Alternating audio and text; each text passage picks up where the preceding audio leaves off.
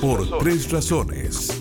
En medio de la velocidad de las noticias, siempre habrá tres y más razones para detenernos a analizar los distintos temas que de alguna forma marcan el escenario dentro y fuera de nuestro país.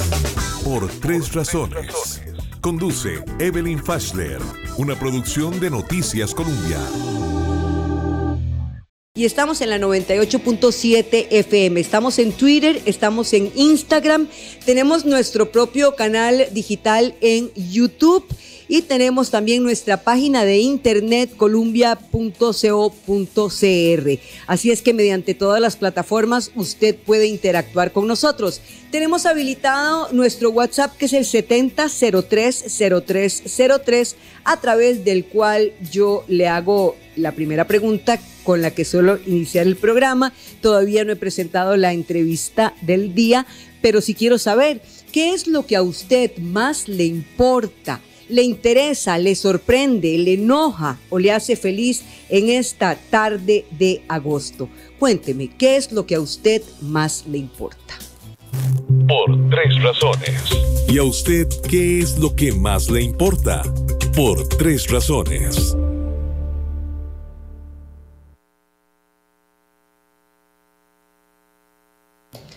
Ok, ¿qué es lo que a usted más le importa? Dice Eduardo Jiménez, espero que la exploración de petróleo, la explotación de petróleo, me imagino, y gas, que se defina por aspectos técnicos y no políticos.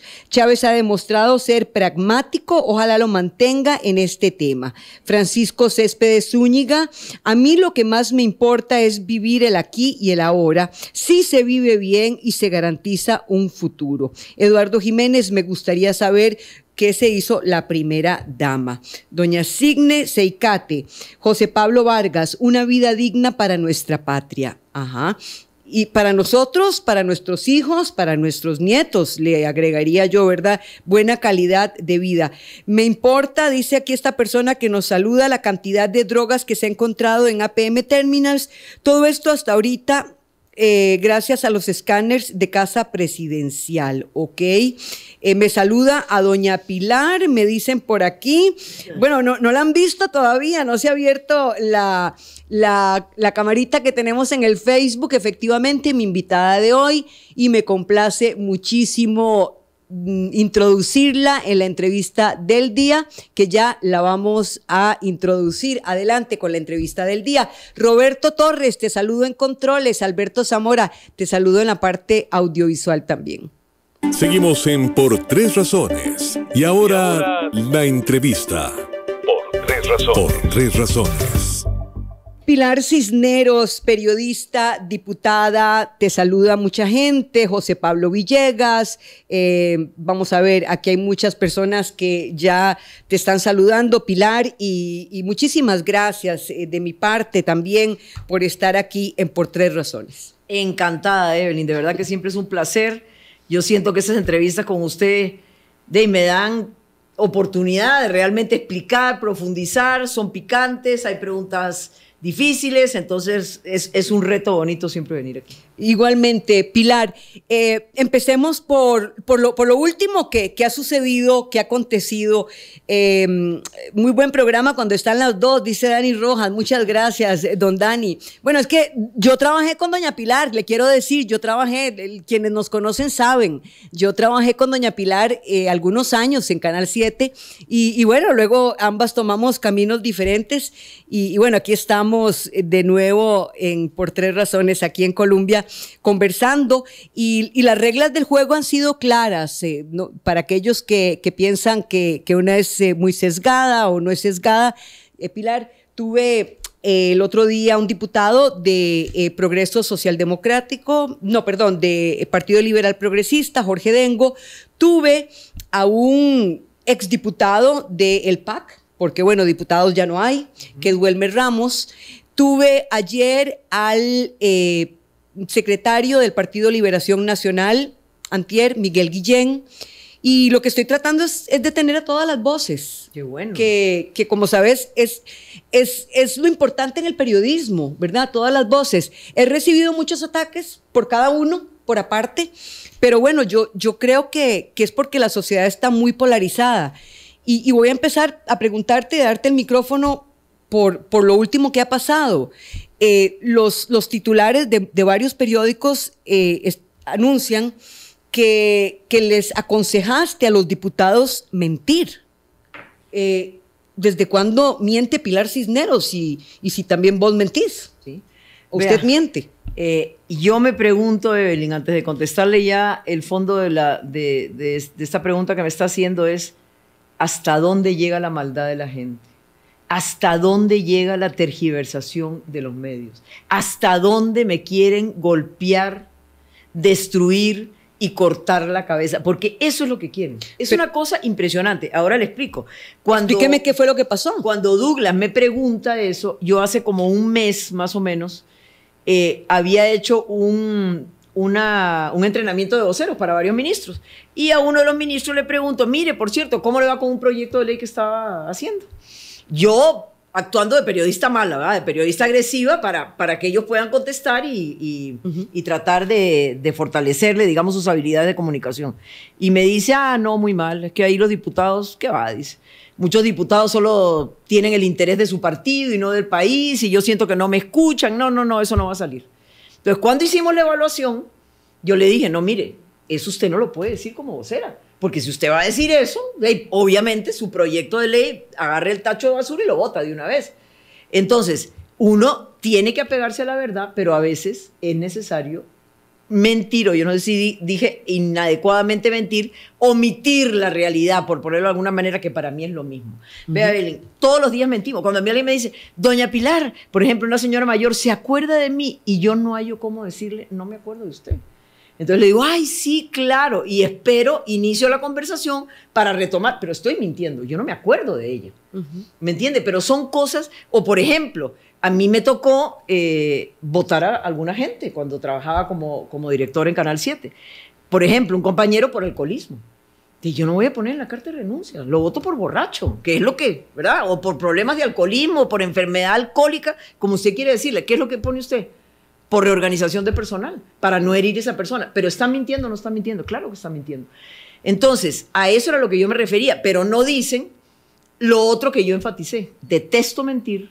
Les recomiendo que no mientan. ¿Por qué? Porque las mentiras no se sostienen. Entonces, Evelyn y amigos que nos están escuchando, si yo fuera una mentirosa, ¿usted cree que yo me atrevo a retar a Leonel Baruco o al señor Don Troll, como le digo yo, porque ya no sé ni cómo se llama, el tal Piero o no sé qué, a un careo con detector de mentiras? Yo no miento, Evelyn, en lo medular, pero todos mentimos. Que me firme una carta el que nunca ha mentido en su vida. Ese tipo de mentiras me refiero yo. Pero mentir en política, mentir desde que usted ha sido diputada, mentir con cuestiones de nuestro país o en sus convicciones. Jamás. Él me lo pregunta: ¿y usted ha mentido en política? Y le digo: yo no recuerdo nunca haber mentido en política. Pero esa parte no sale en ningún lado. En la entrevista de Douglas sí, pero en los medios de comunicación no. ¿Por qué? Porque tienen una clara intención, Evelyn, de herirme, de maltratarme, de manipular la información. Pero ¿sabe qué, Evelyn? Yo sé quién soy. Yo sé quién soy.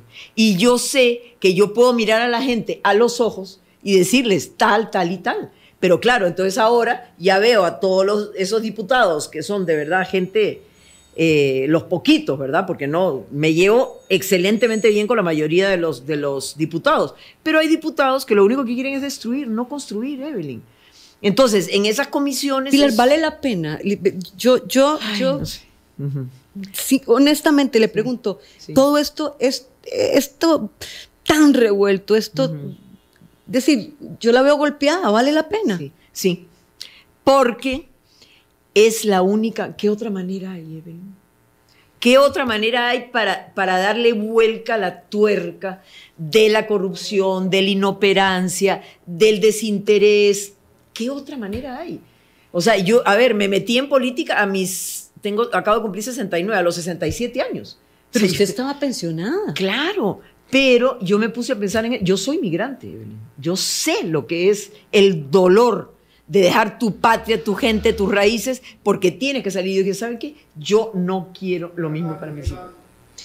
Es que yo he oído que usted tiene muchas ansias de poder, Pilar. Es eso, yo se lo pregunto mirándole a los ojos. Claro. Dígamelo, es que usted tiene muchas ansias de poder, que está aguantando esto, salir un día así y el otro también, el periódico. Yo todos los días abro los medios, veo, reviso y siempre está usted. Sí, pero a ver, ansias. Evelyn, usted me conoció como director de Telenoticias. Pero no como política. Pero como director de Telenoticias yo tenía mucho poder. Cuidado si no más el que tengo ahora. ¿Qué ministro no me contestaba el teléfono? ¿Qué presidente no me contestaba el teléfono? ¿Qué jerarca no venía a mis entrevistas? Todo el mundo. Yo tenía mucho poder. ¿Y para qué? O sea, yo quiero un poder que transforme. Y con el periodismo lo logramos, Evelyn. A usted le consta. Cuando hacíamos esas investigaciones contra la corrupción, caían ministros, caían corruptos. O cuando, por ejemplo, construíamos cosas. Por ejemplo, salvar Palo Verde. Ese es un orgullo que yo me llevaría a la tumba. O hacer el primer parque con un sendero universal para que pudiera ir la gente que tiene necesidades especiales. Eso es un orgullo que yo me llevo. Uno construye. Entonces, si uno no se mete en política, Evelyn, ¿cómo cambias? ¿Cómo cambian las estructuras? ¿Cómo cambian las leyes? ¿Cómo cambian las cosas que necesitamos para hacer un país mejor? Porque yo le digo una cosa, Evelyn, Costa Rica no merece lo que tiene ahora, ser uno de los países más desiguales del mundo. ¿Por qué? Invertir proporcionalmente la mayor cantidad de dinero en educación y tener la peor educación. ¿Por qué? Pero una persona no lo puede cambiar. Usted no lo puede cambiar. No, es que yo soy parte de un grupo, Evelyn. Yo soy parte de un grupo que tenemos ese pensamiento de que las cosas se hagan ágiles, no conformarse con el no se puede. ¿Cuántas veces le dijeron a don Rodrigo Chávez que no se podían poner los escáneres? Bueno, al año ya estaban. ¿Cuántas veces nos han dicho no se puede el 5G? Ahorita va a estar el 5G. ¿Cuántas veces nos dijeron olvídense de Ciudad Gobierno? Porque la propuso Óscar Arias al final de su administración, va a Ciudad Gobierno. Entonces, nosotros tenemos esa filosofía de hacer, cambiar, proponer, construir. Y eso es lo que me motiva todos los días a levantarme en la mañana. A ver, usted dijo aquí en nuestra edición del martes que la política ha cambiado. Y eso es cierto, la política ha cambiado, la gente vota por personas y ya no por partidos políticos. Sí, y que el Tribunal Supremo de Elecciones tendrá que acomodarse a esta nueva realidad. Sí, señora. Y acomodar las reglas del juego. Pero Pilar, ¿no son ustedes los que tienen que acomodarse a las reglas del tribunal? No, porque cuando se hicieron las reglas del tribunal y cuando nuestro código electoral fue construido, el 80 o el 90% de los costarricenses tenían un partido político. Evelyn, recuerda, la gente era básicamente o estoy con Liberación o estoy contra Liberación. Ok, hoy por hoy, y esto no es un fenómeno de Costa Rica, es mundial. Correcto. Cuando usted le pregunta a un costarricense de qué partido político es, el 80% no tiene partido político. Entonces yo me pregunto, ¿y a cuente qué tiene uno que afiliarse a un partido político para poder hacer política? ¿A cuente qué? Países como muchos, pero entre otros, el que recuerdo, Colombia, me dice, ok, si usted consigue 300,000 firmas o 400,000 firmas, depende proporcionalmente, en Colombia es 1,000,000, usted me trae el 1,000,000 de firmas y usted se puede lanzar sin partido. Evelyn, el Tribunal Supremo de Elecciones... Una persona se puede lanzar sin partido. Sí, claro. Bueno, imagínese si aquí 800 costarricenses se les ocurre lanzarse sin partido. Pero es que para lanzarse sin partido necesitan tener, por eso habría que ver el cálculo proporcional. Gaviria, que fue en Colombia el que lo hizo, 1,000,000 de firmas. Es decir, no es cualquiera el que consigue 1,000,000 de firmas para lanzarse. Quiere decir que ya tienes arraigo, que tienes un buen programa. No se lo ponen fácil. No es que, yo quiero. No. Pero, a cuente que yo me afilié al Partido Progreso porque me obligaron. Porque la ley lo dice. Usted tiene que estar afiliado a un partido político. Pero yo no quería. En mis 68 años, o 67 tenía cuando eso, nunca en la vida había tenido afiliación partidista. No me gusta. A mí me gusta, de hecho, yo como ciudadana he votado por diferentes partidos. Yo voto por el candidato y por el programa de gobierno que más me seduce. ¿A cuente qué? ¿Y sigue creyendo en Rodrigo Chávez como el primer día? Absolutamente. Creo firmemente en el proyecto político de Rodrigo Chávez. Ok, ¿qué se ha hecho en año y 3 meses? ¿Qué podría enumerarnos? Sí, pero ¿qué me puede enumerar que se haya logrado en este año y 3 meses? Muchísimo. Para empezar, escáneres. Para terminar, Ciudad Gobierno, que la gente... pero no está. Espérese, es que no la han empezado. Vea, Evelyn, don Rodrigo Chávez, una de las cosas que a mí me encanta de él es que tiene una manera gerencial de hacer presidencia. Entonces, ¿por qué yo le digo que Ciudad Gobierno sí se va a hacer? Porque no la va a hacer el gobierno, justamente. La va a hacer el banco. Están trabajando ya en los planos, y el banco va a financiar eso, y durante 20 años le vamos a pagar los mismos 20 millones de dólares que pagamos en alquileres, y a los 20 años nos dicen, tome, aquí está Ciudad Gobierno, es suya. A mí la idea me parece espectacular. Lo que le quiero decir es que todavía, Pilar, al pasar 1 año y 3 meses, lo que se prometió no se ha visto. Pero es que, Evelyn, a ver, usted prometió cumplir en 4 años, no en 6 meses ni en 4 meses. Y usted sabe lo que cuesta mover las cosas aquí. Porque además... Pero yo no sé, usted que entró ahí debe saber. Sí, pero ¿qué es lo que pasa? Hay los famosos mandos medios, las instituciones absolutamente tomadas por un grupo de gente, porque es un grupo, o sea, no es que son todos los empleados. Pero Evelyn, para mucha gente, su atracción o su manera es, no se puede. No. Uh-huh. El empleado público perdió de vista que está para servir y no para fregar al ciudadano. Entonces, viera lo que cuesta mover las cosas, hacerlas. Es una cosa que uno dice, no puede ser. No puede ser. Acuérdese que una de las primeras medidas que tomó este gobierno, que fue como al mes o algo así, ¿se acuerda la famosa zona franca de Grecia? Que había estado paralizada no sé cuántos años porque hay una comisión que se llama Comisión de Acceso Restringido del MOP. Vea, ni yo que tengo 40 años de trabajar en periodismo sabía que eso existía. No sé qué es, la verdad. Pues no le daban el permiso a la zona franca. Una zona franca que va a dar 15,000 empleos. En cuestión de 2 meses, dijo don Rodrigo, esto yo me lo tomo personal. Con todo el mundo, con el MOP, con el MINAE, con el CETENA, con todo, y consiguió los permisos. Pero, Evelyn, ¿cómo nadas contracorriente? ¿Cómo haces eso? Entonces cuesta mucho. Bueno, usted lo está haciendo, puesto que ya ve que usted tiene en contra, es decir, ha creado mucho anticuerpo, Pilar, así como mucha gente que la quiere y que la apoya, pues ha creado anticuerpos con sus mismos colegas. No vayamos muy lejos, porque muchos, incluso hemos sentido que don Rodrigo, en su forma de comunicarse con nosotros, ha sido muy grosero. ¿Y la prensa no ha sido grosera con él? También. Excesivamente. Es decir, yo sí hago un mea culpa. A ver, yo no sé si el resto de los colegas. No, a ver, usted sabe que yo hago un mea culpa y yo sé que la prensa no ha sido equitativa en cuanto al trato con todos los candidatos. Pero a ver, él también tiene una forma de referirse hacia los periodistas, pues muy ruda. Sí. Y yo creo que muchos periodistas se lo merecen. Algunos periodistas, no muchos. Algunos periodistas se lo merecen. Evelyn, se quejan y van y hacen todo un show internacional con las conexiones que tiene. La libertad de prensa bajo ataque en Costa Rica, qué barbaridad. A ver, por cierto, ya Nancy Noguera aceptó el debate conmigo. Usted me prometió que la iba a llamar. Todavía no. ¿Por qué será? Entonces, ¿quiere que le diga una cosa? Hace más de 1 año que un periodista de La Nación no va a las conferencias de prensa de don Rodrigo Chávez. Sí, doña Pilar, pero Colombia no ha faltado una sola conferencia de prensa y don Rodrigo lo sabe. Por eso le digo que hay medios.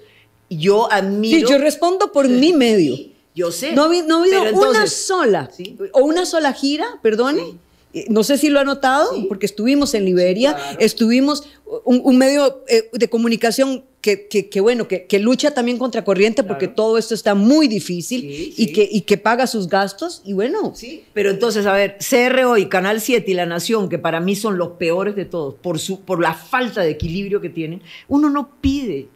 Evelyn, uno no pide que se pongan de alfombra roja, que sean chupamedias, no. ¿Usted sabe que no? Equilibrio. No. Y entonces se dan el taco de no ir a la conferencia de prensa, de no preguntar. Cuando don Rodrigo cumplió 1 año, abrieron un espacio para que los periodistas pidieran entrevistas de fondo. No piden entrevistas de fondo. Y después dicen, que es que el presidente no habla y no da información. Perdón. O sea, eso es una canallada, Evelyn. Se para don Rodrigo Chávez con santa paciencia, a veces 1 hora a contestar las preguntas a los periodistas. Pero los periodistas no van. Entonces don Rodrigo ataca la libertad de prensa. Ahora, tengo una crítica yo que hacerle con todo respeto, doña Pilar. En estas conferencias siempre se le da los primeros lugares a medios que ya se conocen, como Juanito Mora, como El Guardián, y ya se sabe lo que van a preguntar. Pero, entonces también, ¿verdad? La periodista va, saca la ficha, espera, le toca de número 10 siempre es previsible quién pregunta. Bueno, es que no es previsible, es cuántos periodistas pidieron la palabra. Pero ahí está El Observador, ahí está Columbia, ahí está Repretel, fue por ejemplo la última vez. Entonces, a los medios se les atiende por igual. Van, dicen, yo quiero preguntar y se les da la palabra. Pero don Rodrigo, con santa paciencia, hasta se permiten repreguntas, ¿no? Pregunta y repregunta. Entonces, Evelyn. Sí, hay que ver que el presidente anterior no daba conferencias de prensa, se daba la media vuelta y se iba. Pero ahí sí no pasaba nada. O le daba entrevista a los medios que él quería. Sí, no le reclamaban absolutamente nada. Pero yo pregunto, Evelyn, y yo he hecho un reto público, y usted es periodista y también la meto en el reto. Dígame, un solo medio, un solo periodista, uno solo, que haya estado amenazado por alguna acción de Rodrigo Chávez. Uno, que lo haya botado del trabajo. Como votaron Isabela Ovares en la campaña de José María Figueres Olsen. Eso sí, ahí sí. Pero ahora, uno solo, que usted me diga, este medio va a cerrar porque Rodrigo Chávez lo atacó. Nada, cero. Entonces, eso es parte de toda el conjuro. Bueno, pero el cierre del Parque Viva no fue de alguna manera una represalia por los ataques de la nación. ¿Qué tiene que ver Parque Viva con libertad de prensa? Pregunto, yo contesto, cero. O sea, a ver, yo trabajé en La Nación 14 años y La Nación, como yo digo, era una máquina de hacer plata, no dependía de nadie, al contrario, le daba plata a los socios para que los socios invirtieran en otras cosas. Parque Viva no tiene nada que ver con la libertad de prensa. Porque usted me Pero dice, es un negocio del Grupo Nación. ¿y? Entonces ahora resulta que para proteger la libertad de prensa usted no puede tocar... No tiene nada que ver con libertad de prensa, pero digo, fue una medida que tomó el gobierno de don Rodrigo Chávez porque La Nación lo atacó durante su campaña. No, señora. ¿Por qué la tomó? Los permisos mal sacados, sin hidrantes. Como usted bien sabe, si alguna vez ha ido a Parque Viva, no hay posibilidades de que los cuerpos de rescate entren en caso de haber una emergencia. Usted se puede quedar 2 horas en el parqueo antes de poder salir. ¿Qué va a pasar el día, Evelyn, que hay una emergencia de verdad? O sea, lo que pase ahí no es culpa del gobierno, se lo digo sinceramente. No es, porque lo hemos advertido 1000 veces. Y si no fuera de La Nación, entonces ahí sí no habría ningún problema. No. A ver, las cosas que se hacen mal, vengan de quien vengan. De acuerdo. Pasemos a esta separación de ustedes, 9 diputados, que le dicen a Progreso Socialdemocrático, bueno, nos quedamos en su casa o nos quedamos en su carro, como usted misma hizo la metáfora, seguimos viajando en su carro, pero en la parada nos bajamos. Más o menos fue así.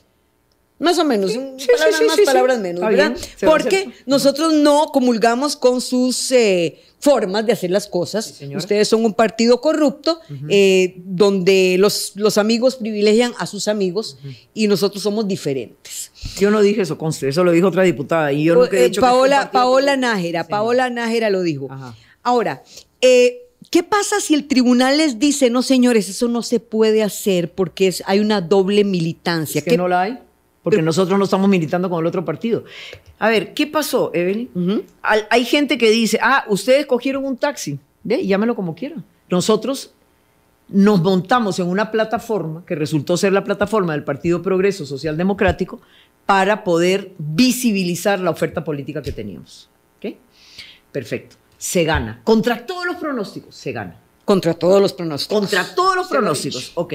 ¿Qué pasa? Ese partido, Evelyn, prometió que iba a apoyar la propuesta. Es decir, nadie, como yo le digo a Luz Mari Alpiza, la presidenta del partido, Luz Mari, con todo respeto, nadie votó por usted, nadie votó por la bandera verde, azul y blanco, nadie votó por el Partido Progreso. ¿Por quién votaron? Por Rodrigo Chávez, por su plan de gobierno o por lo que estaba encima de la mesa, no por la plataforma que contenía lo que estaba encima de la mesa. ¿Qué pasa? Cuando la presidenta del partido una y otra vez, vota en contra de lo que el gobierno está proponiendo, porque ahora, ¿cuál es el gran reto, Evelyn? Cuando usted gana las elecciones, no gana por la linda cara de Rodrigo Chávez, gana porque hay una serie de ofertas de promesas que tiene que cumplir. Usted misma me lo estaba preguntando ahora. Entonces, ¿cuál es la función de la fracción oficialista? Apoyar al gobierno para que pueda cumplir sus promesas, así de fácil. Entonces, si usted tiene una persona dale y dale y dale, que se aleja de eso, ¿cómo va a poder cumplir? Y se lo habíamos advertido y le mandamos una carta de censura, 8 de los diputados, y ahora 9 de los diputados le decimos, no señora, no vamos con usted. No vamos con usted porque usted no está haciendo las cosas. Sí, pero ella es la dueña del partido. Ella es la dueña del Por taxi. eso, entonces, ¿qué pasa? ¿Qué puede hacer usted si ella es la dueña del taxi? ¿Bajarse? ¿O no? Pero bajarse entonces es independizarse, ¿no? No. ¿No? Es que esto es inédito. Usted misma lo dijo en la edición. Es inédito, Pilar. Entonces yo necesito que me lo explique con el ABC porque es inédito. Digo, ni me bajo ni no me bajo. A ver, es como, usted se sube a un taxi, porque usted le dice, yo quiero ir a Cartago. Perfecto. Entonces usted se sube al taxi, el taxista le promete que lo va a llevar a Cartago. Resulta que cuando van camino a Cartago, se desvía para Limón. Y usted le dice, perdón, usted me ofreció ir a Cartago. Exacto. Y ahora me está llevando a Limón. ¿Qué opciones tiene? No, yo no quiero ir a Limón. ¿Bajarme? Yo no quiero estar me bajo, pero el taxi sigue sin mí. Yo no quiero estar en un partido donde la presidenta del partido nombra a su maridito, a su esposo de secretario, y se lo dijimos. Ahora, ¿por qué nos vamos a bajar? A ver, este es el punto más importante. ¿Quién es la fracción oficialista? ¿El Partido Progreso, Luz María Alpizar o todos los 9 que no queremos trabajar con ella? ¿Quién es la fracción oficialista? ¿Quién es? Es Luz María Alpizar. Que no se ve con el presidente, ni se habla con el presidente, ni con los ministros, ni con los jerarcas. O los 8 diputados que desde el primer día estamos trabajando duro para ayudar a los ministros, a los jerarcas y al presidente. ¿Quién es la fracción oficialista? ¿Ella o nosotros? Me la pone difícil, Pilar, bueno. porque vea, si ustedes se independizan, si ustedes se declaran independientes, Sí. ya no serían considerados jefes de fracción ni una fracción. Es decir, ustedes pierden mucho, Sí. pierden ventajas. Sí. Pero si se quedan, es confusa la situación para todos. Es como cuando marido y mujer se quedan por no perder la casa, ¿verdad? Que compraron a medias, porque bien que mal ella puso el partido. Ajá. Si ya dejamos la metáfora del taxi, ella pone la casa y ustedes ponen los muebles. Sí. Pero la convivencia es un infierno. No, viera que no, para nada. En la última reunión de fracción ella estuvo ahí, sentada. ¿Y quién va a ser la jefa de fracción? Yo sigo siendo la jefa de fracción, elegida por 10 de 10. Ella misma votó por mí como jefe de fracción. En la última jefatura de fracción, yo fui electa con 10 de 10. Pero aquí el punto es, nada más imagínense por un momento, que, digamos que nos hacemos independientes. Entonces, según ella es la fracción oficialista de una, con 0 conexión con el gobierno, con el Poder Ejecutivo. ¿Cómo puede ser una jefa de fracción? Sí, no me imagino el Ejecutivo discutiendo los proyectos con una sola diputada. Es que no es una sola diputada, es que tiene 0 conexión con la gente. ¿Me entiende? Los jerarcas, los ministros, el presidente, no se comunican con ella. ¿Por qué? Porque ella no ha llevado la bandera del gobierno. Ese es el punto. Ve, Pilar, pero ahí es donde yo le digo que los partidos sí son importantes, porque hay una base sobre la cual se construye una estructura. Y aquí no hay una base, aquí Evelyn, no hay nada. Se construyó sobre simientes personales. No. Se construyó sobre una propuesta. Aquí está la propuesta. Eso es lo que yo voy a hacer. Esta es la Costa Rica que yo visualizo. ¿Y cuáles son los cimientos como para que haya una... O sea, vea, ya ustedes se separaron. ¿Con quién se negocia ahora? ¿El Ejecutivo sigue negociando con ustedes? Por supuesto. El Ejecutivo siempre ha negociado con nosotros. Siempre. Desde que empezamos. Ese es el punto. Entonces somos 9 que trabajamos por el gobierno, pero no trabajamos por el gobierno per se, trabajamos porque necesitamos cumplir las promesas que le hicimos al ciudadano que votó por nosotros. Entonces, 9 aquí y 1 aquí. ¿Por el gobierno o por lado. Costa Rica? No. Por el gobierno y por Costa Rica, Okay. Por supuesto. Pero entonces, nosotros 9 jalando para aquí y ella jalando para este lado. ¿Cómo puede ser ella la fracción oficialista? Perdóname. No se puede. No se puede. Y no va a poder. De cara a las municipales, que son ahora, ¿verdad? Ya vienen. Ustedes van con aquí Costa Rica manda. Señora. ¿De dónde van a sacar los líderes para 84 cantones? Sobra gente. Evelyn, viera cómo nos llaman. Gente que está contenta con el gobierno, el apoyo que tiene Rodrigo Chávez. A ver, no lo ¿cuándo dudo. recuerda usted? No. Entonces, toda esa gente que está feliz con el gobierno y feliz con el presidente, inmediatamente a la orden. Yo organizo, yo pongo. La gente, hay ¿cómo le digo? Como un impulso cívico, una emoción cívica que dice, yo trabajo. Evelyn, si algo demostramos nosotros en esta campaña, es que para ganar no se necesita ni estructura partidaria, ni organización partidaria, ni plata. Plata sí, puesto que hubo plata y de hecho, doña Pilar, hay toda una discusión con respecto al financiamiento de la campaña. Pero va a ver que no nos van a condenar. Ahí no se hizo absolutamente nada irregular, pero nosotros gastamos 5 veces menos de lo que gastó Liberación, por ejemplo. Y Liberación es un partido de 70 años, con una estructura que me quito el sombrero. ¿Eh? En todo el país tiene una estructura impresionante. Territorial, por supuesto. Y perdieron. ¿Cómo se lo explica usted? Entonces, ¿sirve o no sirve el partido? ¿Cómo me lo explico? Le voy a decir cómo me lo explico. No han sabido leer los signos de los nuevos tiempos, cosa que ustedes sí saben. Ese es el punto. Sí saben. Y que ojalá el tribunal lo sepa leer. No se deje, doña Pilar. Vean, aquí yo puse las reglas claras. No se deje, doña Pilar, de Evelyn. Ok, vean. Yo puse las reglas claras. Yo no voy a ser condescendiente con doña Pilar. No lo voy a hacer. Si eso esperan de mí, tendrán que oír otro programa. Y me encanta que no sea condescendiente. Eso, me encanta. Y eso de que le estoy clavando el puñal y todo eso. O sea, que lo diga ella. Si ella se siente así, ella tiene todo su derecho también de decirlo. Ni ella se sentiría cómoda si yo soy condescendiente con ella. No lo creo, no lo creo. Señora.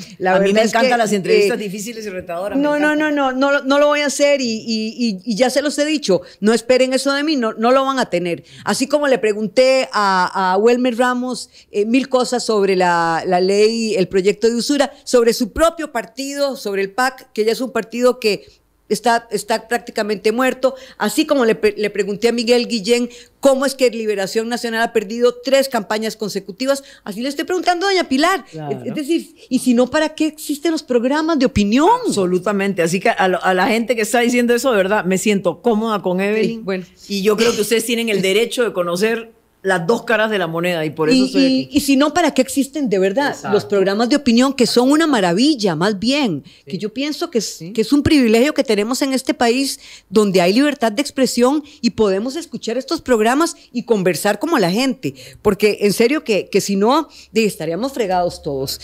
Ok, esta es entonces la realidad de aquí Costa Rica manda. ¿Ustedes están reclutando a la gente cómo, Pilar? La gente llama, la gente se ofrece. Entonces, hay un grupito de gente pequeño que canaliza esas inquietudes, pero ¿qué va a diferenciar, por ejemplo, aquí Costa Rica manda? A ver, digamos que José María Figueres hubiera ganado las elecciones, digamos, ¿ok? Sí. Todo el gabinete, todos los presidentes ejecutivos, todos los embajadores hubieran sido liberacionistas, ¿correcto? Correcto. Okay. Igual, si hubiera ganado Linet, todos serían del PUSC. Nosotros no creemos en eso, no creemos en eso. ¿Qué creemos nosotros? Costa Rica es un país de 5,5 millones de habitantes. Que vengan a ayudarnos los mejores. No nos importa la bandera que tenían antes. ¿Y por qué es que tanta gente se va del gobierno de Rodrigo Chávez? Esa era mi siguiente pregunta. ¡Qué barbaridad! Si no genera inestabilidad de cara a otras naciones y a lo interno, al sector empresarial inclusive, esa salida. ¿No? A ver, si usted contrata un periodista aquí en su programa y no le da la talla, ¿qué hace usted? ¿Se va? Ah, bueno.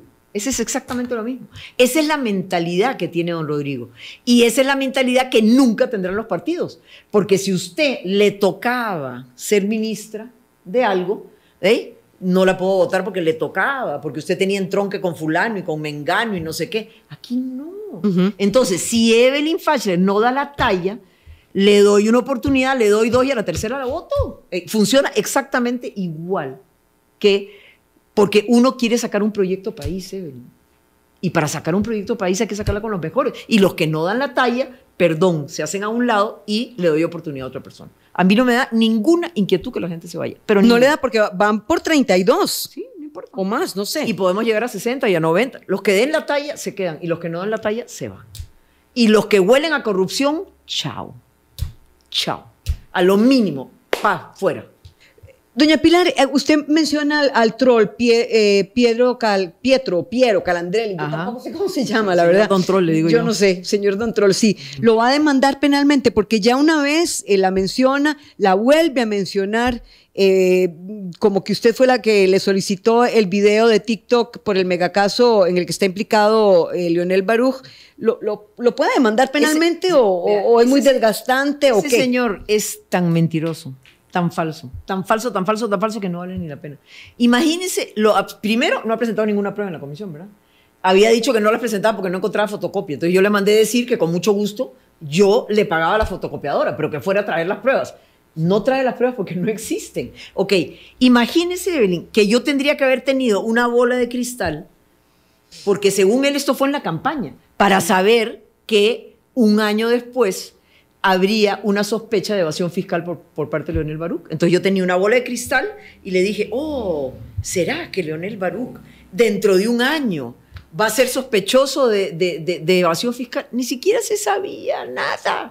¿Cómo le voy a pedir un video de TikTok?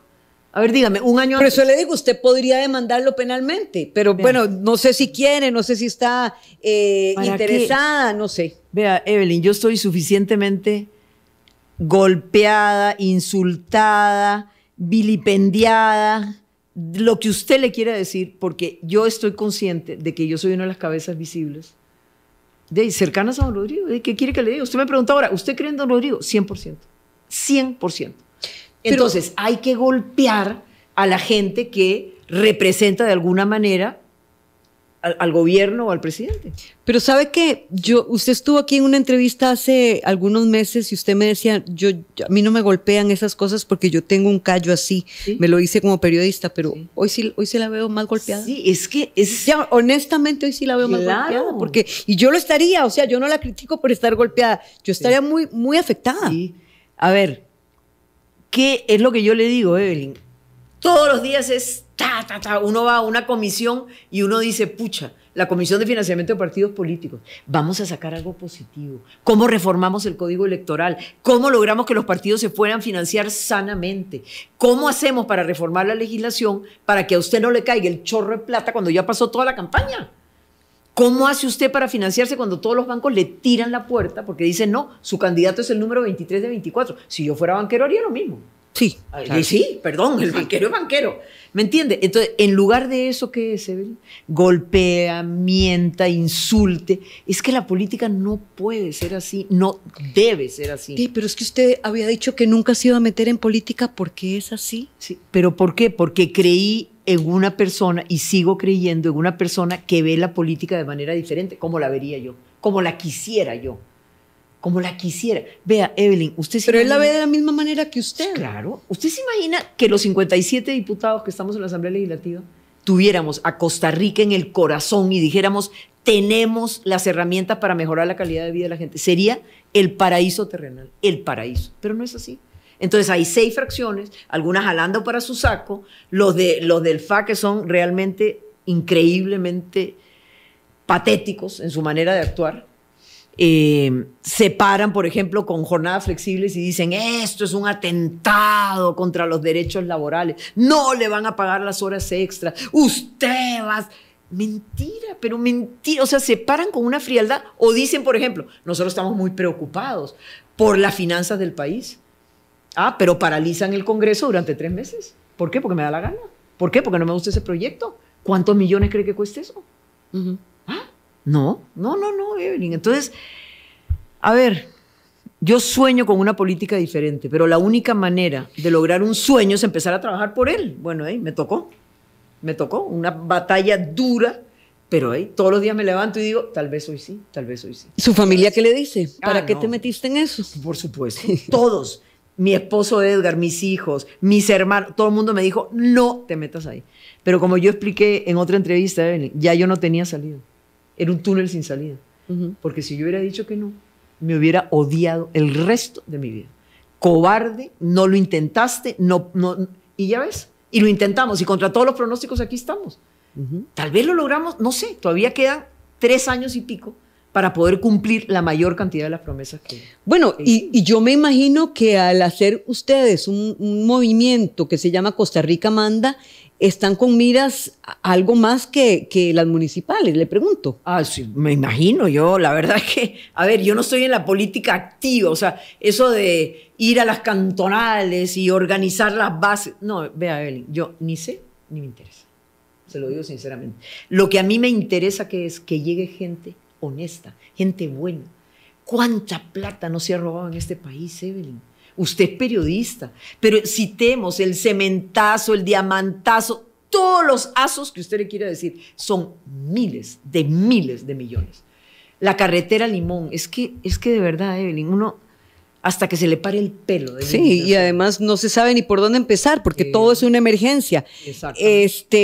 Todo es una emergencia. Pilar, bueno, tengo muchísimas preguntas para usted, pero le preguntan por la inoperancia en infraestructura. Bueno, yo pienso que esto habría como que preguntárselo a Luis Amador. A Luis Amador, pero... No, pero es que, a ver, tenemos un rezago en infraestructura de 40 años, para empezar. Pero vea lo que es lo que yo le digo, la política que a mí me duele en el corazón. Estamos gestionando un préstamo de $700 millones para obras de infraestructura que están a punto de colapsar. Puentes. O sea, que yo puedo estar pasando con mi familia, con mis hijos y con mis nietos, y el puente se desploma y se cae y todo el mundo se muere. Ah, ¿no? Entonces, ¿qué dicen algunos diputados? Ah, no, porque eso va a favorecer al gobierno. Y como vienen las municipales, entonces no podemos dar... No, y después vienen las nacionales también, ¿verdad? Pero vea eso. Es decir, tenemos una cultura electoral. Sí. Bueno. Sí, pero no. Pero ¿de quién está más decepcionada? ¿De la prensa o de la política? De los dos. De los dos, sí. La prensa a mí me da vergüenza, Evelyn, me da vergüenza. Hacen una crónica de algo que pasó, por ejemplo, en una comisión o en el plenario, intervenimos todos, Pilar Cisneros no existe. La fracción oficialista no existe. Perdón, ¿por qué? Porque no dijo nada, tal vez que sea motivo de un titular. No, bueno, es que motivo de un titular es que le aconseje a los ministros mentir. De ahí, pero es que ya se lo expliqué. Eso Por es eso falso. le digo. Eso es falso. O sea, es la manipulación para seguir golpeando a Pilar Cisneros. La verdad es que, ¿qué es lo importante? Yo tengo mi conciencia absolutamente tranquila. ¿Y qué hubiera hecho usted si un diputado le da la misma asesoría a sus ministros? ¿Usted lo hubiera sacado? ¿Cómo lo hubiera tratado? Sí, claro. O sea, a ver, hubiera hecho lo que usted está haciendo. Hey, Pilar, me llama la atención esto, venga aquí. Usted miente, usted le enseña a los ministros a mentir y me permite defenderme.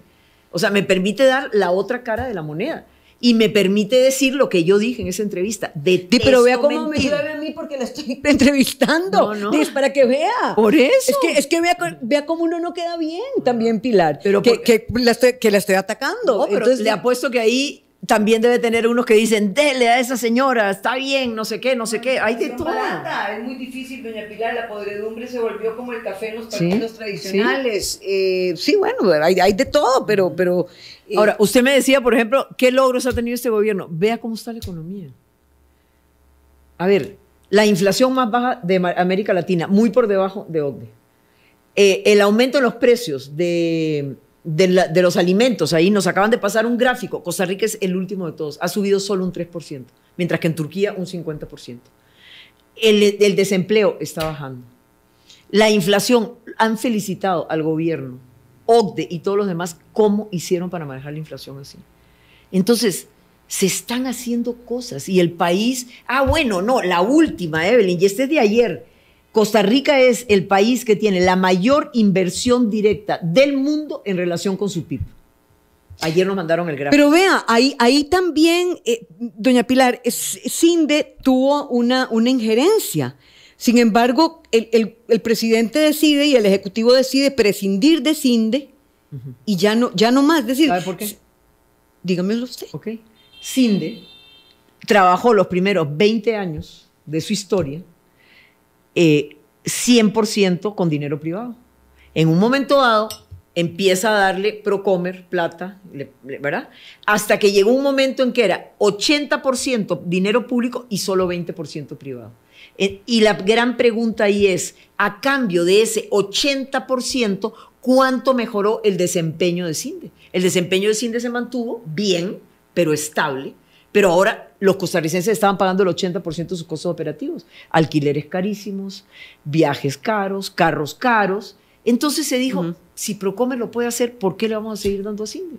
¿Y por qué se va Pedro Beirute de Procomer? Mire, yo lo que entiendo, yo no he hablado con don Pedro, lo que entiendo es que ya tenía 9 años de estar en Procomer y quería emprender. Y dijo, este es el momento de hacerlo. Y por eso se fue. Eso es lo que me han dicho. Yo no he hablado con don Pedro. No tiene nada que ver con la separación de CINDE. Nada. Pedro es un excelente, hasta donde yo sé, es un excelente funcionario.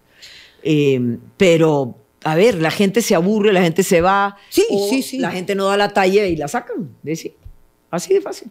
¿Ese no fue el caso de Pedro? ¿Sí? No, jamás. Eso no fue el caso de Pedro de ninguna manera. Y lo quiero dejar bien claro, de ninguna manera. Costa Rica era un país que hacía cosas y dejó de hacer cosas en la década de los 40, de los 50. Y nos estancamos. Sí, sí. Agarramos como una, yo no sé qué. Una zona de confort en la cual dejamos de hacer cosas. Una desidia. O sea, a ver, Costa Rica fue líder en América Latina, Evelyn, en salud, en educación, en seguridad social, en códigos de trabajo. No sé. O sea, a ver, yo creo que hubo una muy buena aceleración y después nos desaceleramos y nadie se encargó de volver a encender el motor para seguir. Pero yo creo que hay oportunidad. Este es un país maravilloso. La gente tiene ganas, trabaja. Pero usted lo dijo, usted es hija de migrantes, yo soy nieta de migrantes. Y por algo migraron nuestros familiares a este país. Sí, exactamente. Nosotros migramos obligados. Entonces yo vine aquí, cumplí aquí 17 años, ¿verdad? Cuando llegué no había cumplido los 17 años, pero a mí me quedó un desgarro en el corazón. Así, es horrible. Y yo dije, yo no quiero esto, ni para mis hijos ni para mis nietos. No, ni yo. Ni tú. Es que, ¿sabes? No, nadie quiere dejar su tierra, sus raíces. Y entonces Costa Rica no merece eso. Entonces, ¿y por qué estábamos así? Justamente por lo que le digo. Corrupción, en primer lugar. Inacción. Desidia, indiferencia. Todo no se puede. O sea, don Rodrigo viera cómo se puede. Ah, no, Rodrigo, no se puede. ¿Y por qué no se puede? Ah, porque estoy... Bueno, ¿y cómo hacemos que se pueda? Ah, sí. Si lo hacemos así, ya así se puede. Entonces, sí, se puede. Pero hay que empujar. Tenemos que empujar la carreta, Evelyn. Bueno, es quizás aprender a pensar fuera de la caja, lo que tenemos que hacer, y eso es una cosa que bueno, que el costarricense tenemos que empezar a implementar y nos cuesta mucho. Pilar, tengo la cereza en el pastel, ya usted sabe de qué se trata, es una reflexión final. Pero no me dé 3, deme como 10, porque bueno, necesitamos muchas cerezas en los pasteles. Todo el racimo, todo. La cereza en el pastel. Por 3 razones.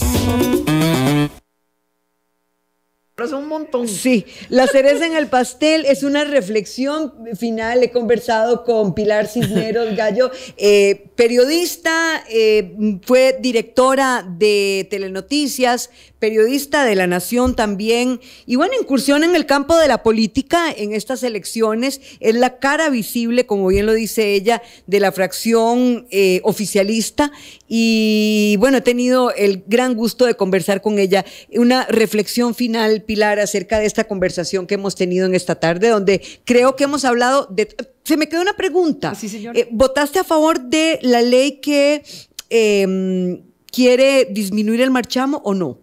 Y si no fue así, ¿por qué? Ok, bueno, todavía no lo hemos votado, pero no voy a votar por la ley, por la propuesta del PLP, porque es increíble el recorte que hace. Entonces, todos nos quejamos del estado de las carreteras. Ok, si hacemos ese recorte, va a llegar menos de la mitad de la plata al CONAVI. Entonces, no nos quejemos. ¿Usted es consciente que eso que dice es muy impopular? Bueno, pero es lo que es. Es lo que es. Entonces, la gente se queja. No. A ver, mi cereza en el pastel, con todo el amor. Y muy poco político. Bueno, pero es lo que es. Sí. Evelyn, a ver, todo el mundo quiere escuelas, quiere carreteras, quiere salud, quiere nuevos hospitales, todo muy bonito, pero se necesita plata. Entonces, si no pagamos impuestos, no tenemos eso. Entonces, su cereza. Ok, mi cereza es por una prensa y una política con Costa Rica en el corazón. Si nosotros logramos eso, anteponer a Costa Rica a los intereses partidistas, mezquinos, individuales, podemos tener un país del primer mundo. Y entonces por eso yo pongo mi cereza en el pastel. Muchas gracias. Mi cereza en el pastel es por esto que hemos hecho hoy un ejercicio de libertad de expresión, un ejercicio de prensa independiente, de prensa que puede conversar y decir lo que piensa, sin ambajes, tampoco sin groserías, con plena sinceridad y con pleno respeto. Muchas gracias a todos ustedes por escucharnos y por acompañarnos. Gracias. Gracias, Pilar. Evelyn, estaba encantada. Muchas gracias. Igualmente, muchas gracias. Continúen con la programación de Radio Colombia. Finaliza por 3 razones. Le esperamos de lunes a viernes a las 3 de la tarde para analizar los distintos temas que marcan el escenario dentro y fuera de nuestro país. Por 3 razones. Una producción de Noticias Colombia.